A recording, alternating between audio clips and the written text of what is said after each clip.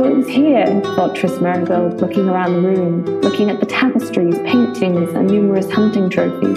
Here, in this room, after the devastation of the throne room, a memorable conversation took place between Calanthe, the Witcher, Pavetta, and an enchanted hedgehog. Here, the queen agreed to a strange marriage. After all, the princess was already pregnant, and Ciri was born less than 8 months later. I did not even remotely suspect Duny would be a thing ever again, nor did I suspect Emhyr was anyone other than what he seemed to be. You don't like it when a surprise is completely out of nowhere, but when it's out of nowhere but makes sense, it's awesome. And that's like what this one was, because at first it's like, what? And then you piece it all together and it's like, holy crap, it just fits incredibly well. But how did we see none of it coming at all? I don't know. Did any of you guys suspect it even a little bit or suspect something? For my Emhyr reveal, I had played The Witcher 3 The Wild Hunt when it got released back in 2015. It's my favorite game of all time. So that's how I started. And then I read the book. So I kind of already knew from the start what was going on. So when I was reading through the books, I had a little bit of a different perspective of the whole legacy plot with Emhyr and kind of his wanting to acquire power and conquer the world and his kind of warping of prophecy and stuff like that. And the Emhyr reveal is just such a huge thing. It's like this Darth Vader moment in The Witcher, if you think about it.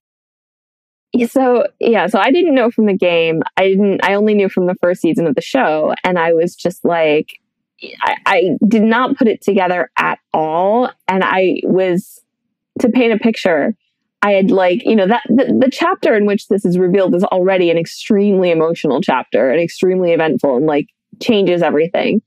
And then, I had gotten through all the stuff that comes before the reveal and was just like, oh my God, everything's really sad, but it looks like we're kind of coming to a break in the action. Okay, I can listen to this part on the subway. It's fine. And then I got on the subway.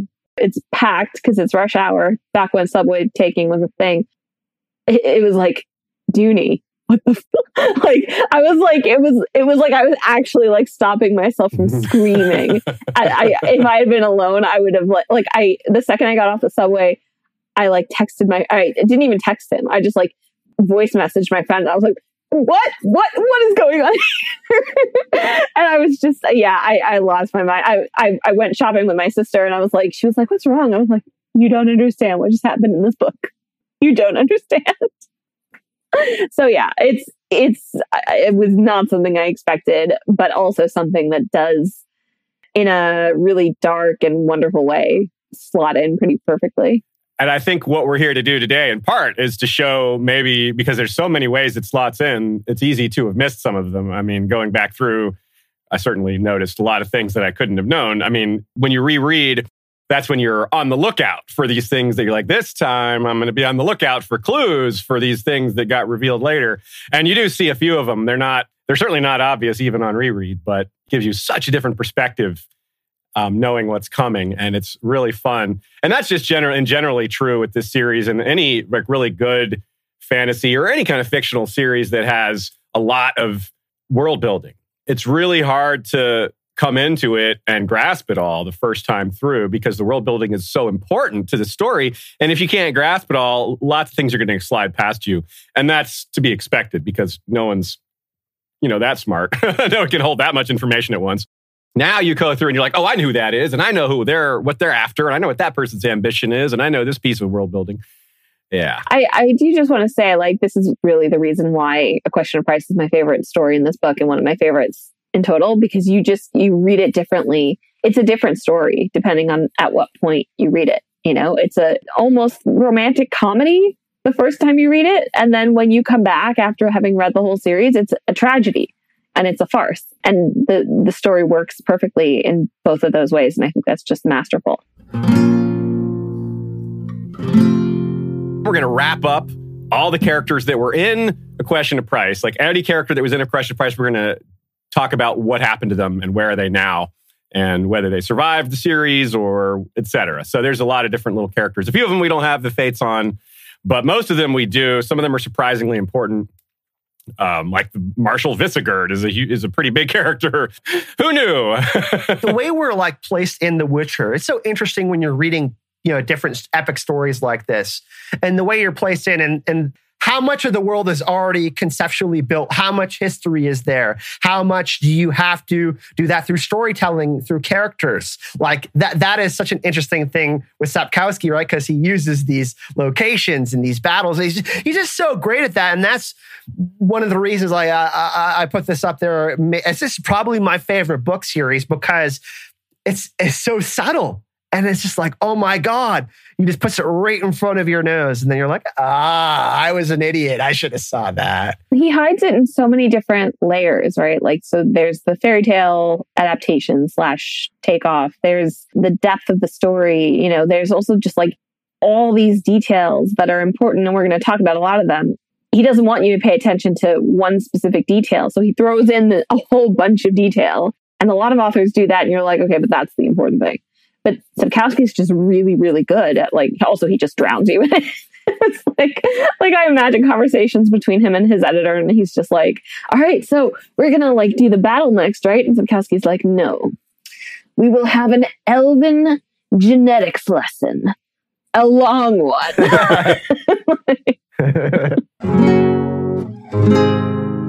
I wouldn't have recognized you. You have indeed changed greatly. I simply worked out who you were. Some time ago, I guessed, not without help and a hint from someone else, what role incest plays in Ciri's family, in her blood. I even dreamed about the most awful, the most hideous incest imaginable in a gruesome nightmare.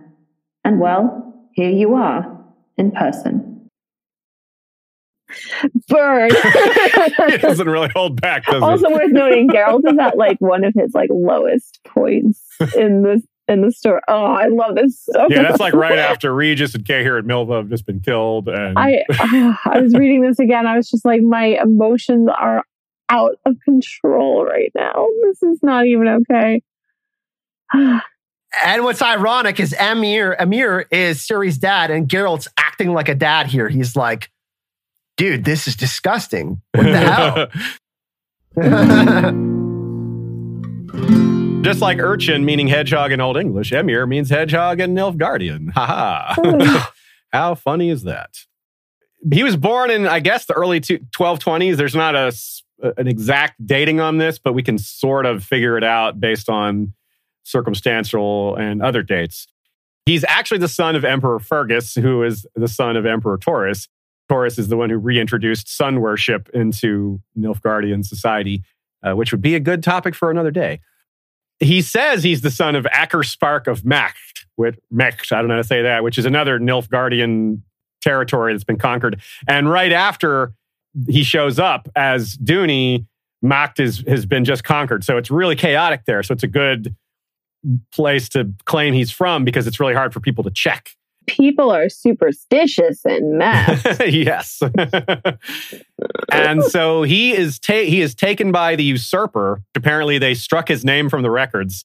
The usurper tortured Emperor Fergus, and as part of the torture was turning Emir into Duny. And that still didn't break him, though. Fergus just was killed rather than saying, okay, you're the emperor now. He wanted to legally take control because that would be legal, torturing a man into signing a document. But he didn't sign, he didn't admit, and instead Emir is chased off into hiding. There's a few friends still loyal to him that help him stay hidden and keep him from being killed. And then this guy Xarthisius, who is the same one that appears in the main series to look for Ciri, the Astromancer guy, he tells Emir that if you go beyond the Marnadal stairs, you'll be able to cure your curse. And that's where he does so and finds King Rogner in 1237. Pavetta is, of course, born not long after that. And he starts seeing Pavetta circa 1251. And then Question of Price is 1252. And Ciri is born in 1253, or maybe late 1252, probably 1253 because the Beltane holiday is early in the year. And that's when she supposedly was born. Duny does actually live in Cintra for quite a while, as Calanthe suggested. She said, you could just live here for a while. I'm going to be queen, etc. They're living in Cintra, but they actually lived in Skellige most of the time, which we'll explain later, mostly because Duny was trying to keep on the down low about Mecht slowly becoming unchaotic. and figuring out who he is. So now let's move on to Nilfgaard, to Vilgefortz. Vilgefortz, the extremely reliable, says... The wizard bluntly admitted that he wished to achieve a high position. Then he pulled out a scroll tied with snakeskin and acquainted me with the contents. So I knew of the prophecy, I learned about the future fate of the world, and I realized what I must do. And I have come to believe that the end justifies the means. No, it doesn't. FYI. And that's also not what's really motivating you, you sick son of a bitch.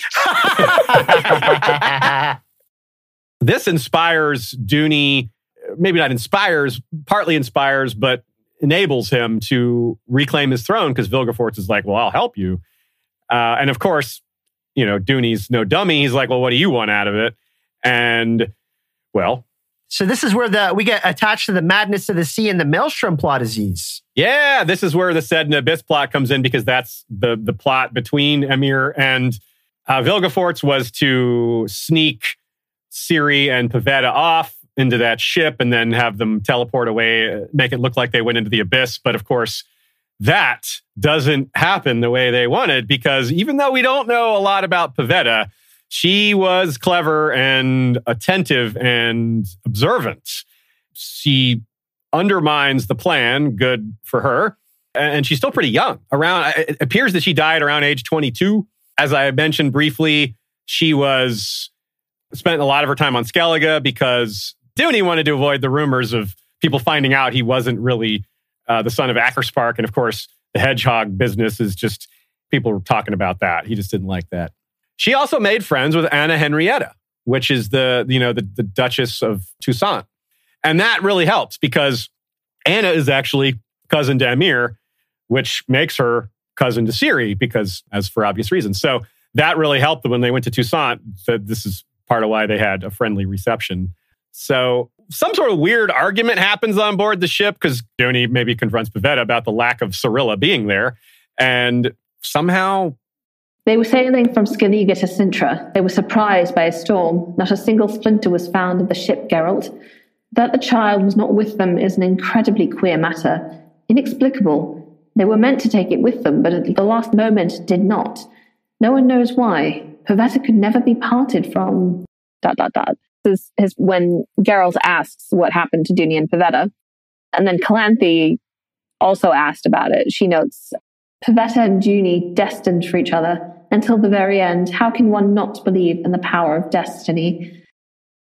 To me, it definitely feels like there is, not just destiny, but a very strong agency on Pavetta's part to, she's such an unagented character. She is given so little information and made to do so much, many feelings. But my interpretation is that she, at some point, caught on to the fact that Dooney was Emhyr and had nefarious plans for her daughter. I mean, she definitely is behind leaving Ciri on dry land with Calanthe, but I don't know. I love to think about her in that moment, just making maybe the only major choice she's made in her life other than agreeing to marry Dooney.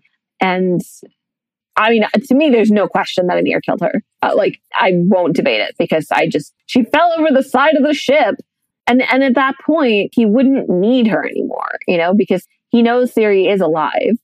And his whole point is he's going to run away with them. And Pavetta was angry and he murders her. I mean, it's just that simple. And yeah, he's a terrible person.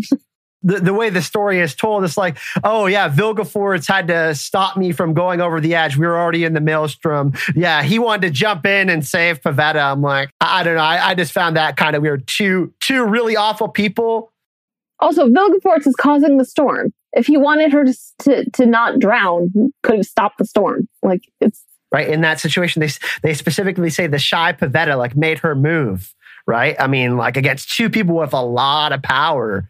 And it's just so cool that she at least had agency in saving Ciri. And she could have, she could have saved her own life probably by going along. I don't think Emhyr was I have to kill you. It's certainly convenient to still have that peace, but it's not necessary. And they call her shy, but I mean, and it's probably true-ish, but she's more of like, it's more of mistaking her for being an introvert. I think she's just introverted. I wonder how she sensed the plot going down. Is it because her intuition and her relationship with Dooney, or was it magical? Like, I wish we knew more about that. Yeah, you wonder about that because, yeah, she may have been prophetic, or she may have said something in front of one of her servants, and then the servant told her what she said, and she's like, oh, because, yeah, she would have had the ability potentially to have those prophetic moments like Ciri does. So, yeah, that has to have happened at some point.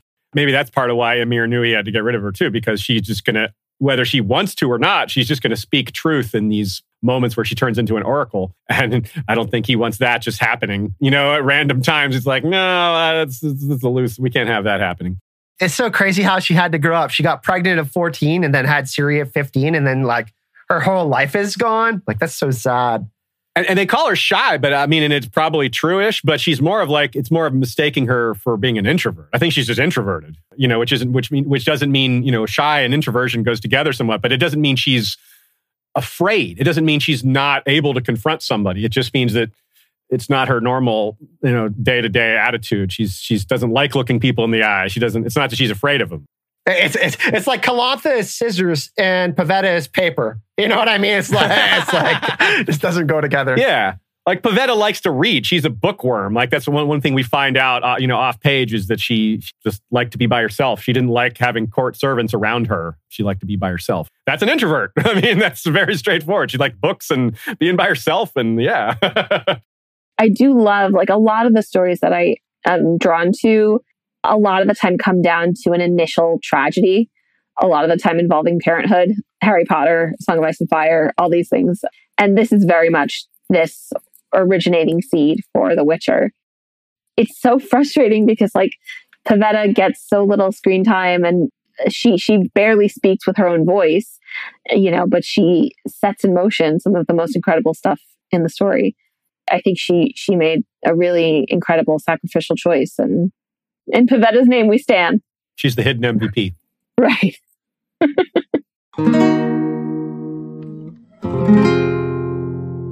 Emhyr is like, oh, well, it was the mage's little joke to turn me into a hedgehog because it sounds like hedgehog in Nilfgaardian. Then he's like, well, so when it was time for me to murder him, sorcerer's name is Brathens. And apparently that sounds like the word for fried in Nilfgaardian. And these sweet, innocent boys were like, oh, he probably boiled him alive. I'm like, no, guys. There was oil involved. There might have been coating. I think this was a full-on fry-up. Fried. Yeah. I can imagine like Emhyr just being like, Brathens, what does it sound like? I need to find the right punishment. Wow.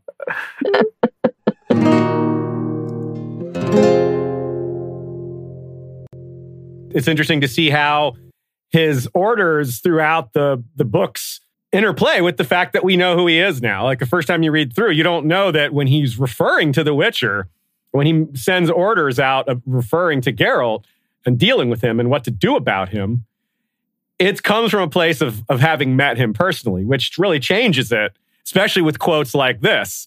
Rience is to stop pussyfooting around and to stop playing with the Witcher, else it could end badly. No one toys with the Witcher. I know him, Cohorn. He is too clever to lead Rience to the trail. I repeat, Rience is to organize the assassination immediately, to take the Witcher out of the game at once. He is to kill him and then disappear, bide his time and await my orders. That's not a very nice thing to do to a guy who saved your life. Well, I mean, yeah, that's again like it's yay, Geralt saved Dooney's life in the first time you read the story, and then it's like, just let the yeah, should have. Darn it. So you wonder if Emhyr was mad about the Child of Surprise part, the whole like, okay, I'm going to claim her, and he's like, wait, no, that was going to be. At the time, Dooney didn't know that he was, who Cirillo or who Pavetta was, because Vilgefortz hadn't approached her. He just knew that she was a princess, and so the political power part was a big deal. He didn't know about the Elder Blood stuff, but still, he couldn't have been happy with Geralt stealing his kid, basically. So that, because he did impregnate Pavetta, so he, might be possessive about his child there.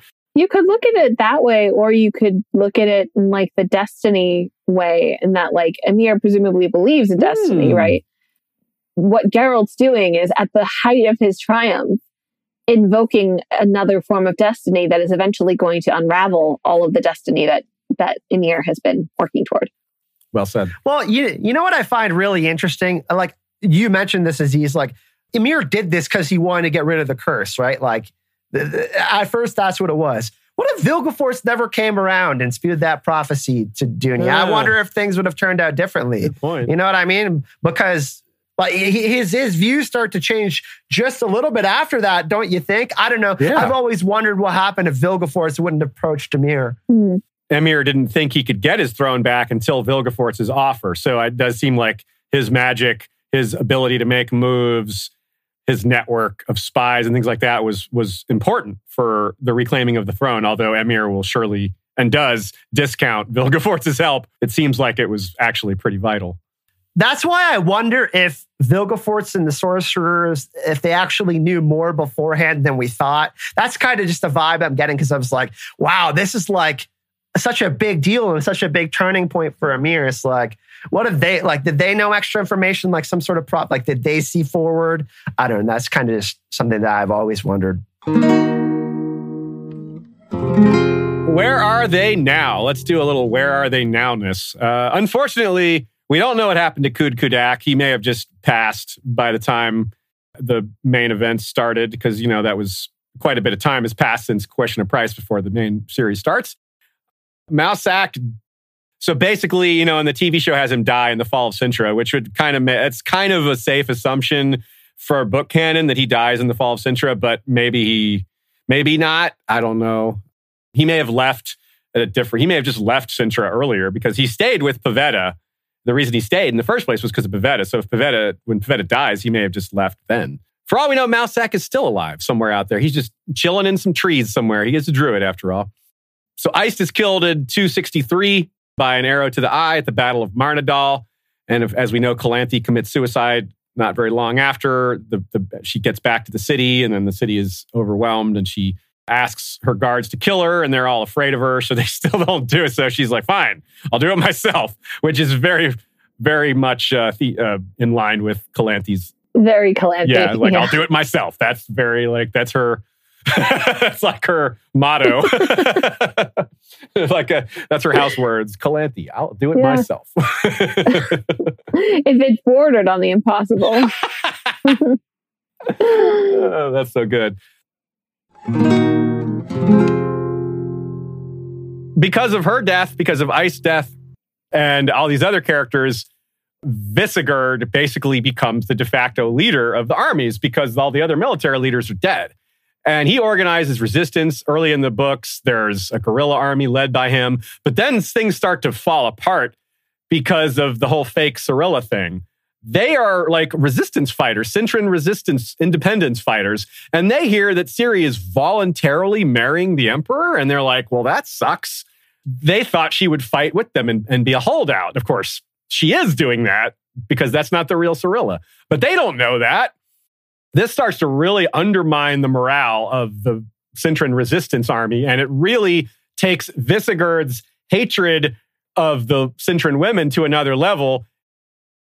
Relate this to what we just supposed about Emhyr and being angry with Geralt for the Child of Surprise thing. Well, there were other people upset with Geralt for, quote unquote, stealing away the heir to the throne of Cintra as they saw it. So lots of other nobles don't look kindly on a dude coming by to, like, take their princess. Of course, Geralt, who was called the White Wolf, the same rogue who laid claim to the Bright of Cirilla, Pavetta's daughter, granddaughter of Calanthe, the same Ciri of whom there is talk of now. You were too young to remember those times when the scandal was all that was talked about at the courts, but I was an eyewitness to those events. And what binds him to Princess Cirilla? That dog, the Marshal pointed at Geralt, contributed to the marriage of Pavetta, daughter of Queen Calanthe, to Duny, an unknown stranger from the south. From this shameful union was born Cirilla. Even before her birth, she was promised to that bastard Witcher as payment for his help in conducting the marriage. Have you heard of the Law of Surprise? Not at all, but keep talking, Marshal. The Witcher, Visigurd again pointed his finger at Geralt, after the death of Pavetta, wanted to take the girl, but Calanthe wouldn't allow it and threw him out. But he waited for the right time.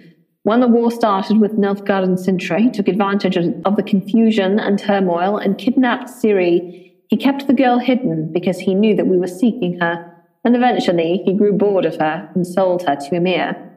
So none of that is true. Yeah. And if it was just a private opinion of a random citizen, no big deal. But Visigurd is surely telling this story to his soldiers that he's leading, and if not, spreading it far and wide to other people too. So that's a lot of ears listening to that take. So it's a pretty big deal. So that's not exactly good for Geralt to have that out there. Or just in general, it's just not good because it's, like you said, it's not true. And it puts blame where it doesn't belong. Because obviously, if Visigurd knew the rest of the story, I think he'd probably be more mad with Duny and obviously like Vilgefortz he would still probably not like Geralt, but he would no longer put Geralt at the top of the list, I think. But isn't it really easy to see how like this opinion, like this isn't over the top, but it's not crazy for someone to think this if you don't know the characters or the people or the personalities involved. So you could see how this would spread or be believable. Well, they were already spreading propaganda at quite a high rate, right? Like they true. They were just taking over. And there's just, in general, the fall of Sintra, there's just a lot of people who are mad and they lost their homes, they're refugees. There's going to be blame going all the way around. You know, we try to avoid too much TV talk, but we saw that in the TV. People like in the refugee camps, people were cursing Calanthe's leadership. You know, they're looking for someone to blame because they're mad and they're living out in the woods and stuff. Isn't it interesting that this Count Echeverry hasn't heard of the Law Surprise? I thought that was kind of a neat little tidbit. This is, by the way, this Count Echeverry is the guy who's related to Ciri. He's like super distantly related to Ciri. They both have Muriel, the girl who had an affair with Amavet, the boy of the Hautberg triplets. It goes to show the different cultures care about things differently, right? We see obviously the Skelligans, like, we see them go like, oh, whoa, the Law of Surprise and Destiny. Yeah. And then we see people like Echeverry, who might be not ingrained in their history books as something that's important, something that's relevant. It might just be some like sort of, that's from the Druids and the Skelligans and those people, you know, it's like. And that's a great point too, Kyle, because Emir builds a cenotaph for Calanthe in Sintra to kind of honor her. It's a political move. The like Nilfgaardians weren't too happy with it, but it did help. The Cintran population did like it. But there's a second cenotaph for her on Skellige because she was unequivocally popular there. And so there was a lot less controversy over her death there. They were just like, we liked her. The sea went mad when she died, and we're going to honor her. Some of his smarter political moves, the fake Ciri stuff really people started to dissent after that, right? Like things started to get more shady and people started to turn on him, right? Once they started to figure out that plot. Then in Sintra, 15 years ago, you talked a lot about destiny. I thought then it was nonsense, but it was your destiny, Witcher. Since that night, your fate was sealed, inscribed in black runes among the stars. Ciri, Pavetta's daughter, is your destiny and your death. For Cirilla, Pavetta's daughter, you'll hang. Nice guy.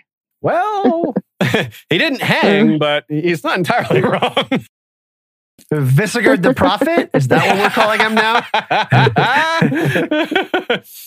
So for all his bluster, Visigurd and talk of loyalty and all this, he will end up leading his men on the side of Nilfgaard because, well, Cirilla marries, not really Cirilla, but he has no reason to doubt it. Cirilla marries the Emperor and they're like, okay, well, we're part of Nilfgaard now, so I'm a Nilfgaardian. So, oh well. And by the way, in Blood of Elves, Queen Miv, who is so really cool, under the low-key awesome, she's like, that's going to happen. She predicts it. She's like, yeah, they're eventually going to just end up fighting for Nilfgaard. So it's like, whoa, that was true. Queen of Lyria. Love her character. Yeah, she's really cool. Another peculiarity of medieval / Gothic / monarchical style marriages is that sometimes something like this happens. Windhelm was a suitor. Windhelm of Atre was a suitor for Pavetta, right, when he was 12. And Rainfarn was his escort. Rainfarn was like 27, so like an elder statesman. He's the one who almost stabbed him, or did stab him here. So we don't know what happens to Rainfarn. But Windhelm, 7 years later, Calanthe betroths Ciri to Windhelm. So he's like second chance at marrying into this dynasty. But then 4 years later, Calanthe breaks the betrothal. Even now, I'm not sure why, but she's like, nah. It probably political reasons, maybe just because she realized she had to have Skellige, because Atre is already like a traditional vassal of Cintra. So maybe she just the situation changed. But then, of course, the war breaks out, etc. In 1267, which would be 4 years after Iced's death and Calanthe's death, Windhelm leads a rebellion. And it lasts about a year. And the Skelligans get involved. The rebellion in the province has been quelled. We have broken up the rebels. Only a few managed to escape to Verdun, and we've caught their leader, Duke Windhelm of Atre. Good, said the man after a while, still not raising his head from his hands. Windhelm of Atre. Order him to be beheaded. No, not beheaded. Executed in some other way. Spectacularly, lengthily, and cruelly. And publicly, it goes without saying. A terrifying example is necessary, something that will frighten others. Only please, Cohorn, spare me the details. You don't have to bother with a vivid description in your report. I take no pleasure from it. Liar. Jeez. Yeah, I take no. It's like, actually, send me the report. Yeah, right. I'll get a report from somebody else. Yeah. I'll be there myself. Is any of that vindictive from a question of price era, or is it pure, politics, or is it maybe a little of both? I think the fact that he repeats his name suggests that there is at least some of the history that is influencing Emhyr here. His pride is wounded, for sure. Yeah. Yeah. And, I mean, if he was also betrothed to Ciri, Emhyr does not want anyone in the way of what he is doing, even if they are no longer in the way. Yep. Well said. Well said. So Kraken Crate is Jarl of Skellige with Iced when Iced becomes king of Cintra, and then when Iced dies, Krak is still in charge of the armed forces. So what I wrote here is he seems to have changed a lot after a year. Maybe the fist shaking by Iced finally did its work over time. Like, you know what? I'm going to start listening to all that fist shaking. So he swore a blood oath when Iced and Calanthe died. He was like, I will get my revenge. And before the war, though, Ciri learns to skate with Hjalmar. That's Kraken Crate's son. And they get fake engaged. But of course, that gets, they get split up because that marriage is not sanctioned or anything. Krak has that brief relationship with Yennefer, and we quoted them earlier, and he helps her rescue Ciri. So he does a lot of important things. And he joins into Windhelm's rebellion. And then when the rebellion is put down, the Skelligans are like, well, we don't have to stop. We can keep going. We're still the power at sea. We're still not afraid of Nilfgaard. And you get this line from King Henselt. Jarl Kraken Crate, if you remember, didn't sign a truce with Nilfgaard and regularly bites them, attacking and setting fire to their maritime settlements and forts in the provinces. The Nilfgaardians have nicknamed him Tirthis Muir, Sea Boar. They frighten children with him. Yeah, so Krak really becomes something, doesn't he? And in The Witcher 3, there's this huge plot line in Skellige, and it's my favorite plot line in the whole story. Oh, really? That's cool. Oh, hell yeah. I love Kraken Crate. And that's why I'm called Krakon Kyle today.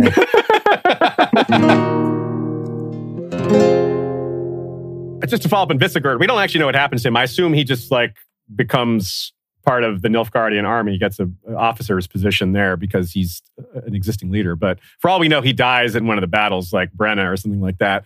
But Kraken Crate for sure survives. That's it. That's the only other character that we have. One thing I want to give Sapkowski a shout out for here too is that it's not typical in fiction for they change their mind to be a major reason for plots to move in a certain way. But he does that several times for really key moments. Like And that, I think that's great because that's realistic. People do change their minds when it all comes to a head and you realize like what you've been planning to do, and you're actually about to take the leap and do this thing that you've been thinking about doing. That's when you're confronted with what the outcome might be most of all. And that might cause you to back down. I mean, a little bit brave as a narrative choice. Well, you know what's really interesting too? Sapkowski in Vert's Fairy Tales, he does a lot of reverse heroes journeys, right? Mm-hmm. Like if you're a hero, you live long enough to see yourself become the villain. If you're the villain, you live long enough to see yourself become the hero, or at least die trying. That kind of narrative.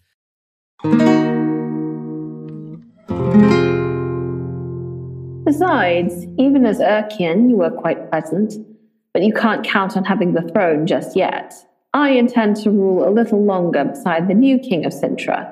The noble Ace Tirsach of Skellig has made me a very interesting proposition. You don't want the throne of Cintra, you want the princess.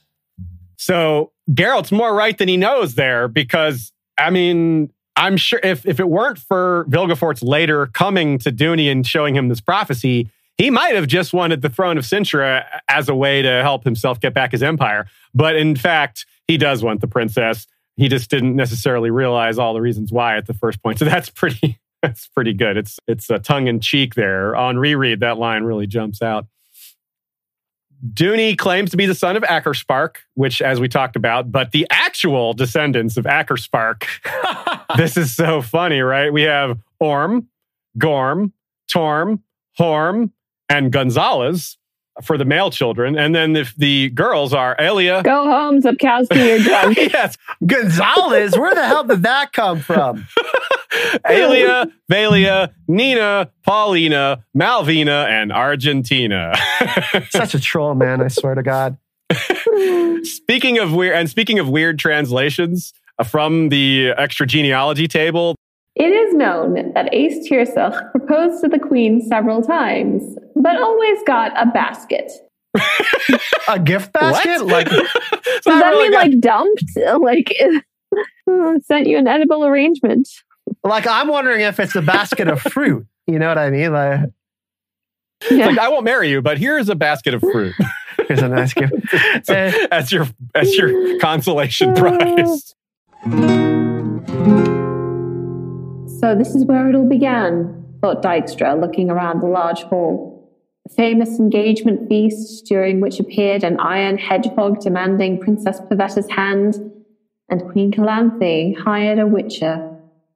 How amazing are the interwoven fates of humans, thought the spy, surprised by the banality of his own thoughts.